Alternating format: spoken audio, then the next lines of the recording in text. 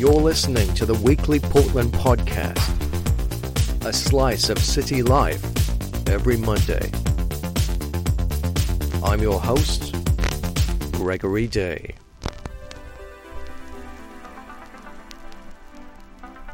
On today's show, we talk with fashion designer Michelle Lesniak.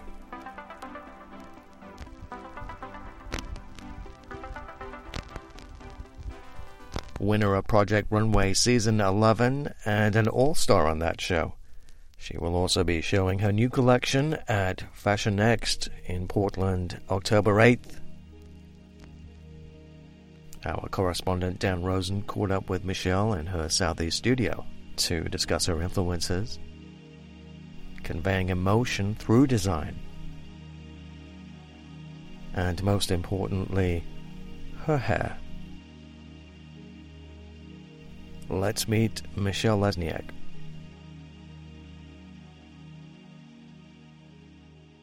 I wanted to start by asking you what your typical day is here in the studio when you're in town. Well, I have all hopes that I'm going to get in by 9, but generally it's like 11. So it starts out the day with like really high hopes. Then I slowly meander in. I'm trying to bike commute, which I've done twice in the past month. Right. So I'm not trying that hard to bike commute. The problem is the bike commute is downhill on the way to the studio and then uphill on the way home. So my bike's going to stay here for another couple weeks. And I get in, and it's like 2 hours of emails sending out. Emails, returning phone calls, looking at my schedule, planning out the schedule, and then delving into whatever project that I have currently going on. Today I was getting prepared for the Creative Conference, which is next week on Friday, and I'm one of the speakers, so I'm getting my PowerPoint presentation together for that and kind of really starting to organize my outline of what I want to talk about, because I want it to be different than the other speaking engagements that I've done. And then hopefully in there somewhere there's designing. But I feel like my job is like 10% designing and the rest is all admin. Right, you wear many hats, right? Yeah. And do you have people helping you out here? There are a few people that come and go. I also share this studio space, so I share it with 2 other designers here in town. One is a lingerie designer, Vava Lingerie, and the other is Cassie Ridgway of Alter, which they're new into this studio space, and it has been a fantastic transition because I was alone in here so much, and then having the other 2 designers, we can really bounce ideas back and forth, and it makes for a more creative, more dynamic environment.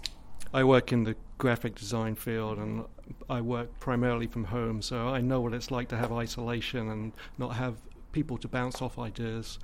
Yeah, I've been in this space for 3 years, and for the first 2, I was in here by myself, and having the other designers in here has made a world of difference for me. I feel like I stay here longer, I work harder, and I become more focused. I don't find myself getting sucked into a Netflix movie and paying attention to the movie and not doing my sewing or design work. It's kind of nice having other people here to kind of keep you motivated and on the go. And how about the Portland fashion community? For the most part, everyone that designs fashion here in Portland are very close. And you can use them as a networking tool as well as a problem solving. I also get a lot of my fabrics from people within the community. Oh, shit, I'm missing this much lining. Does anyone have it in black? And then you get people, popping up, I do.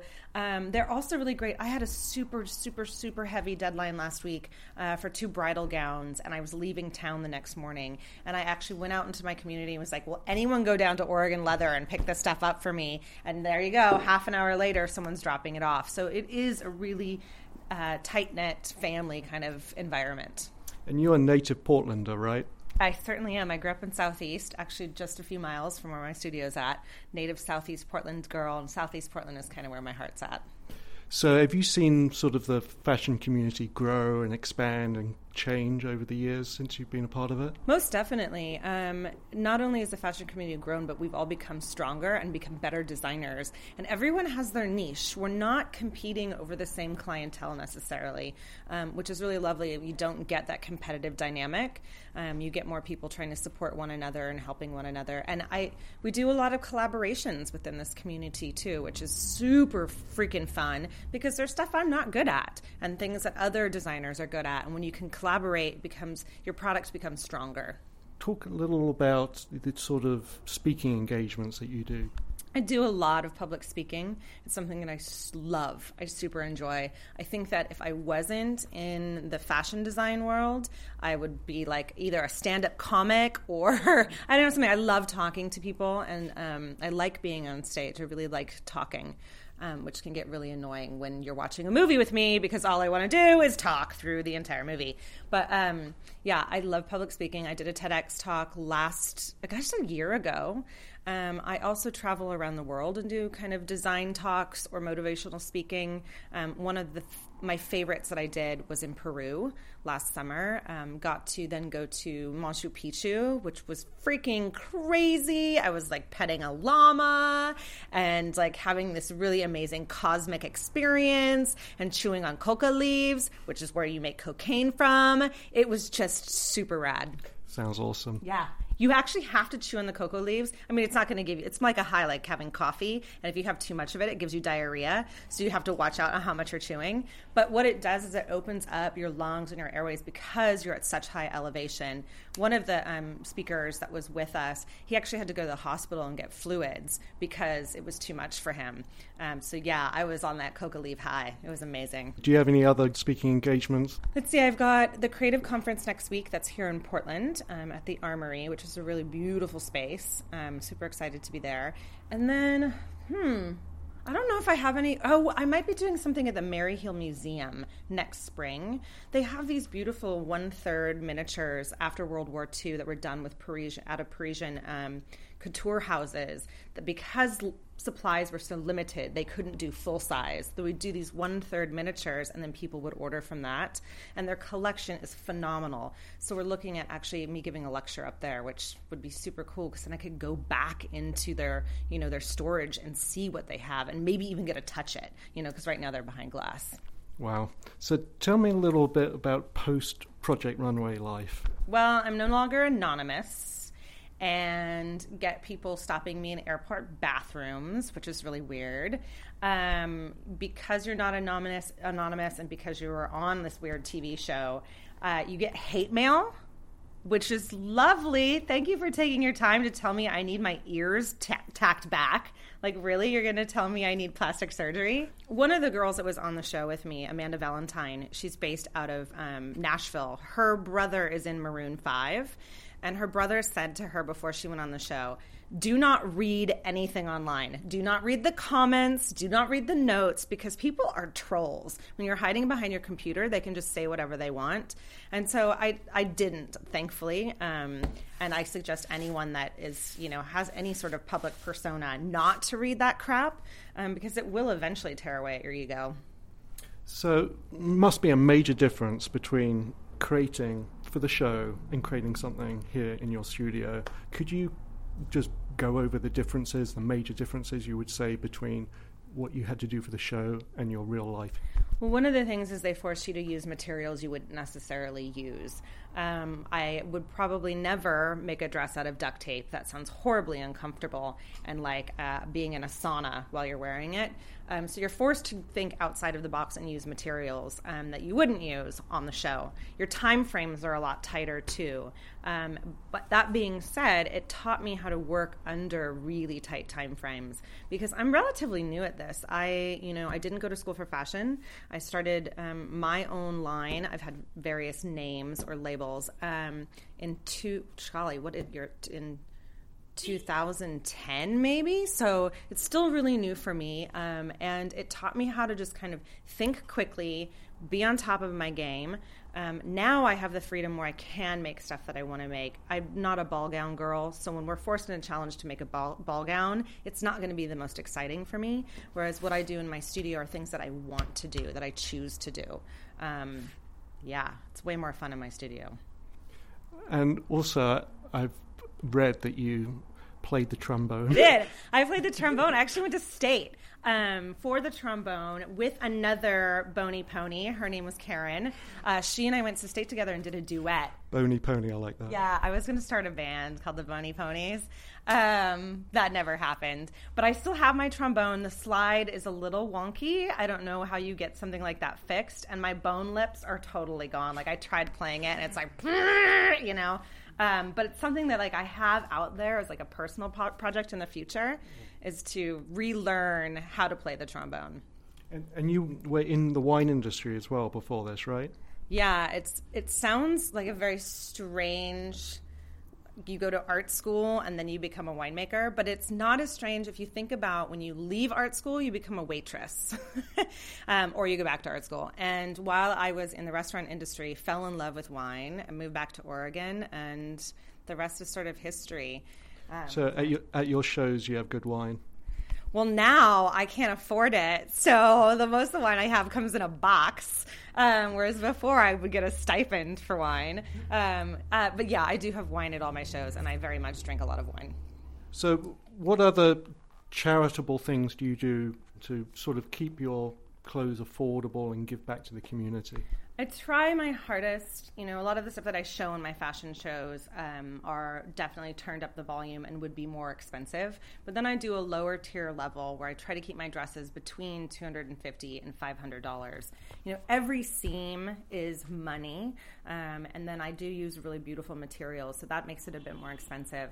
And I also have it all manufactured here in town, so I'm not going overseas. As far as the charities that I work with, one of them is Raphael House here in town. And then anytime a dog or cat rescue charity comes to me, I say yes, because I'm a huge avid pet lover. I'm a mentor, not a mommy, unless it comes to dogs. I'm kind of a super dog freak. What is your dog of choice? I like small dogs because they're portable. Right now I have like the grossest Chihuahua. He's 16 years old. He's missing an eye. He's missing more teeth. And he smells like what my girlfriend calls poopy tuna. That's what he smells like, if you can imagine those two scents together. And I love him so much. He sounds adorable. Oh my gosh, he's the most crotchety, gross little man. He likes to, like, if you never let him sleep in bed with you, but if you accidentally forget and he's sleeping in bed with you, he likes to crawl up in the middle of the night and just kind of lick the middle of your back. I mean, that's really freaking creepy. Or like in your armpit, and you wake up to this creepy smelling dog licking your back in the middle of the night. Ah! It's crazy. Yeah. So tell me about perhaps the connections you have with the past contestants from Project Runway, and if you keep in contact with them, and what relationship you still have with these people. One of the greatest things about the show is you get an extended family. And it's not just the other designers that you have on your season.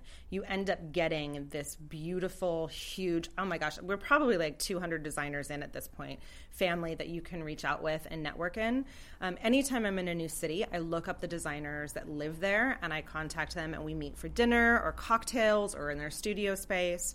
We're constantly traveling together because a lot of other fashion shows here in the United States and around the world like to pair us together in one evening. So I see them all the time. And some of them are closer to me than anyone else I've known. You have the same connection of the PTSD that you go through when you return home. And so it's like a family. I would relate it like any sort of army buddy or someone where you go through something really traumatic, and not that being on the show is as traumatic as serving in a military zone, but you have something that you can share and commiserate about. And it's lovely. And you also have this network of like, holy crap, where do I find this zipper? Or how do I get this manufactured? Or where do I find this? And you can send it out to your friends, and within minutes you'll have answers. It's pretty incredible. Have you ever been tempted to move to New York to get closer to sort of the center of the industry? No, I mean, I love New York City. I couldn't handle the summers, I will say that. It's hot as all Hades. But I can't afford in New York what I can afford here in Portland, and my quality of living is so much nicer here. I have this beautiful studio space in Southeast Portland, and then like this beautiful place that I rent to live out of. And in New York, I would be in a shoebox sewing at the end of my bed, and that would be really tough. That being said, I mean, the one place, and I really don't like LA either, because you have to always be in a car, but that's where all the materials are. So I fly down there with what money I save. I can fly down to LA a few times a year and source my materials because we don't have them up here. And I'm looking at what you're wearing right now, and it's fantastic. Do you make all your clothes? I do make my clothes. One of the greatest things is my sample size is my size. So anytime I make a sample, I keep it, which means that my closet's way too big. But I design for my kind of girl. I call it a witchster. It's like a witch meets hipster. So there's a dark kind of gothy brooding quality to it. I like black. I like lace. You were talking about your hair earlier to me off the record, and maybe you could tell the story about how people describe your hair. Right now, my style icons are Peg Bundy meets Elvira, and I think that's what I got going on with my hair, like an updated Peg Bundy with an Elvira twist. Yeah, that's what I'm going for these days. It suits you. Yeah, thank you so much. I'm really enjoying it. Yeah, it stands out. My mom taught me, because she's always had really wild, beautiful hair, that hair can always grow back. So I don't have a huge attachment to it. I've shaved my head before. I got a perm a few years ago that was so super cool. I've been a tight perm. Oh, because I wanted to have a white girl fro, so I could pick it out. And then once that perm grew out, I had to just shave my head.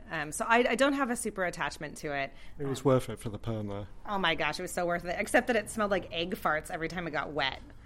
Well, the other thing, I guess, if I wasn't a stand-up comedian, I'd be a perfumer. I love perfume and smells. My favorite book is called Perfume, The Story of a Murder by Patrick Suskind. And I love that book because the entire book is written via smell. One of my favorites. I do it a little differently than a lot of fashion designers. I think because I didn't go to school for it, I don't have rules or preconceived rules in my head. And I try to make fashion, I call it emotive fashion. I try to put emotion into the clothing, whether through a story or my own personal experiences. Because everything that I keep in my closet, things that I've had since high school or middle school, are all things that have that emotional connection and attachment. I don't want clothing to end up in a landfill. There was this movement years and years ago called the slow food movement, and I think that's what we need to have happen in the fashion industry. We need to get rid of this fast fashion, this overproduction of things made overseas that's cheap and throwaway, and we need to get slow fashion happening where it's locally produced, it's made by hand, it's the quality control is impeccable, it's made really well, and it stays in your closet forever. You might tailor it in or tailor it out as you need be because of size changes, but I'm really sick of what's happening in the fashion industry. So I'm trying to bring that slow fashion movement into what's happening. I think Portland does it really well, and people accept that, make really beautifully quality goods that have an emotive side to them. You touched on influences a little bit, and I'm sort of interested to know how you keep up with the current trend, so to speak, but keep your individuality, sort of so that you are looking around and getting influences from everywhere, but not sort of copying anybody else. I try not to look at trends because I think that's what spurs on this kind of fast fashion. It's with the internet, one of the greatest things is people have become more and more individualized. So you have these witchsters walking around, and you have the, collegiate looking, and you can be whatever you want to be, which is really wonderful. I try not to follow trends, but I definitely get inspired by the environments I'm in. Just being in Peru, this collection that I'm showing here at Fashion Next in a month, as well as a little kind of preview at the this conference that I'm doing, is based on this trip to Peru, where I took traditional Peruvian dress because a lot of the natives in Peru still wear the quechua dress, and I turned it up and turned the volume in a different aspect. I tend to always go with the same color palette, which is heavy influenced by black, but then I love the color ochre or yellow, as well as my stripper name, which is Dirty Chartreuse. It's also my drag queen name. Those colors, I don't know, I think it's because I'm a product of the 70s. I kind of go for that Brady Bunch color schematic. And do you think that you have a distinct style, like there's a rack of clothes, do you think I could easily pick out one of your dresses? Oh, most definitely. I like to use a little bit of edge to things, whether it's a slice of leather or some hardware. I love using and playing with volume and using traditional dressmaking techniques that have started to disappear. I use horsehair braid a lot to add volume, as well as, I love a puffy sleeve. You give me a power sleeve any day. So if you see my clothing, you're like, oh, that's definitely Michelle. She definitely has all of these like voluminous sleeves and mixtures of materials and a really interesting, bizarre color palette. Yeah, I would say those things are kind of typical for my designs. So on Project Runway, you were made to sort of be very creative very quickly. And have you used that sort of as an exercise to come up with something unique? One of the things that I do to keep from questioning what kind of design avenue I'm going to go down is something called procrastination. Because when you have very little time and really tight deadlines, which is typical of the fashion industry, you're forced to make decisions really quickly, and then you don't sit and hem and haw. I find that if I have 2 months to work on a project, I will never get it done. I will overthink it. I will over-design it. But if I have 2 hours or 2 days, it's so much better. And I don't sit there going, what about this? What about that? It becomes less whiny and more like really creative. If it wasn't for the last minute, nothing would get done, right? Oh my gosh, yeah. Thank goodness we live in a coffee town, because I pull all-nighters all the time. And does music influence your designs at all? Definitely, although I'm telling you, this Netflix thing is kind of what's been going on for me. Over the past 2 months, I just keep my laptop open and I just binge watch while I'm sewing or designing. But I like to work with local musicians to come up with music for these collections when they walk. There's one musician here in town. His name is Mr. Moo, who works a lot with the music for me. And I give him the mood board, and I'm like, have at it. I think that makes it really special. I love collaborating with people. It's one of the greatest things about working in this industry. And music is so much a part of the fashion world, so, they kind of run in tandem, and you can play off them and they can play off you. Oh, definitely. I've worked with a few musicians where I do, stage wear for them. I just got to do this incredible festival in Columbus called the Fashion Meets Music Festival. Because I was a presenter, I was under the talent lanyard. I don't wear lanyards, by the way, but I got to go backstage and watch all of the shows and met quite a few musicians and got to show my work. And yeah, music and fashion do go hand in hand. Are there any secrets to Project Runway that you could elaborate on or tell us that nobody would know about? We don't sleep at all. And that's why you get this fighting back and forth. When I talk to new moms, I'm like, we're getting 4 hours. You get what it's like. You're definitely going to freak out and have your moments. And we don't have very much interaction with the judges. The only person we have interaction with is Tim Gunn, and Heidi Klum's a bitch. But she's a German underwear model. She's starving. I'd be a bitch too, Yeah. So do you think that they pick the contestants as much for their sort of creative talent as for their different personalities, and they try and mix it up? And is it sort of pre-scripted, any of it? None of it's pre-scripted, but there is when you look at the cast, it is, or the designers, it is, half men, half women. And we're all very, very different age-wise, because if we were all the same person, it'd be such a boring show. And they are looking for different skill levels, people that are professionals, and then people that are just starting out or just graduating from school. I will say that a lot of designers that are designing behind a computer for firms or using CAD programs end up not doing as well because they're not hands-on sewing constantly, and you have to sew everything that you do. You're also not getting any patterns, so you have to drape, which is the process of actually pinning muslin onto a dress form and then using that as a pattern. If you don't know how to do that because you come from a different side of the fashion industry, your ship's going to sink. What advice would you give to some young people coming out of college who've just finished graduating from in fashion, or anybody who's just interested in going into the fashion world, what would be your best advice to them starting off? Go back to business school.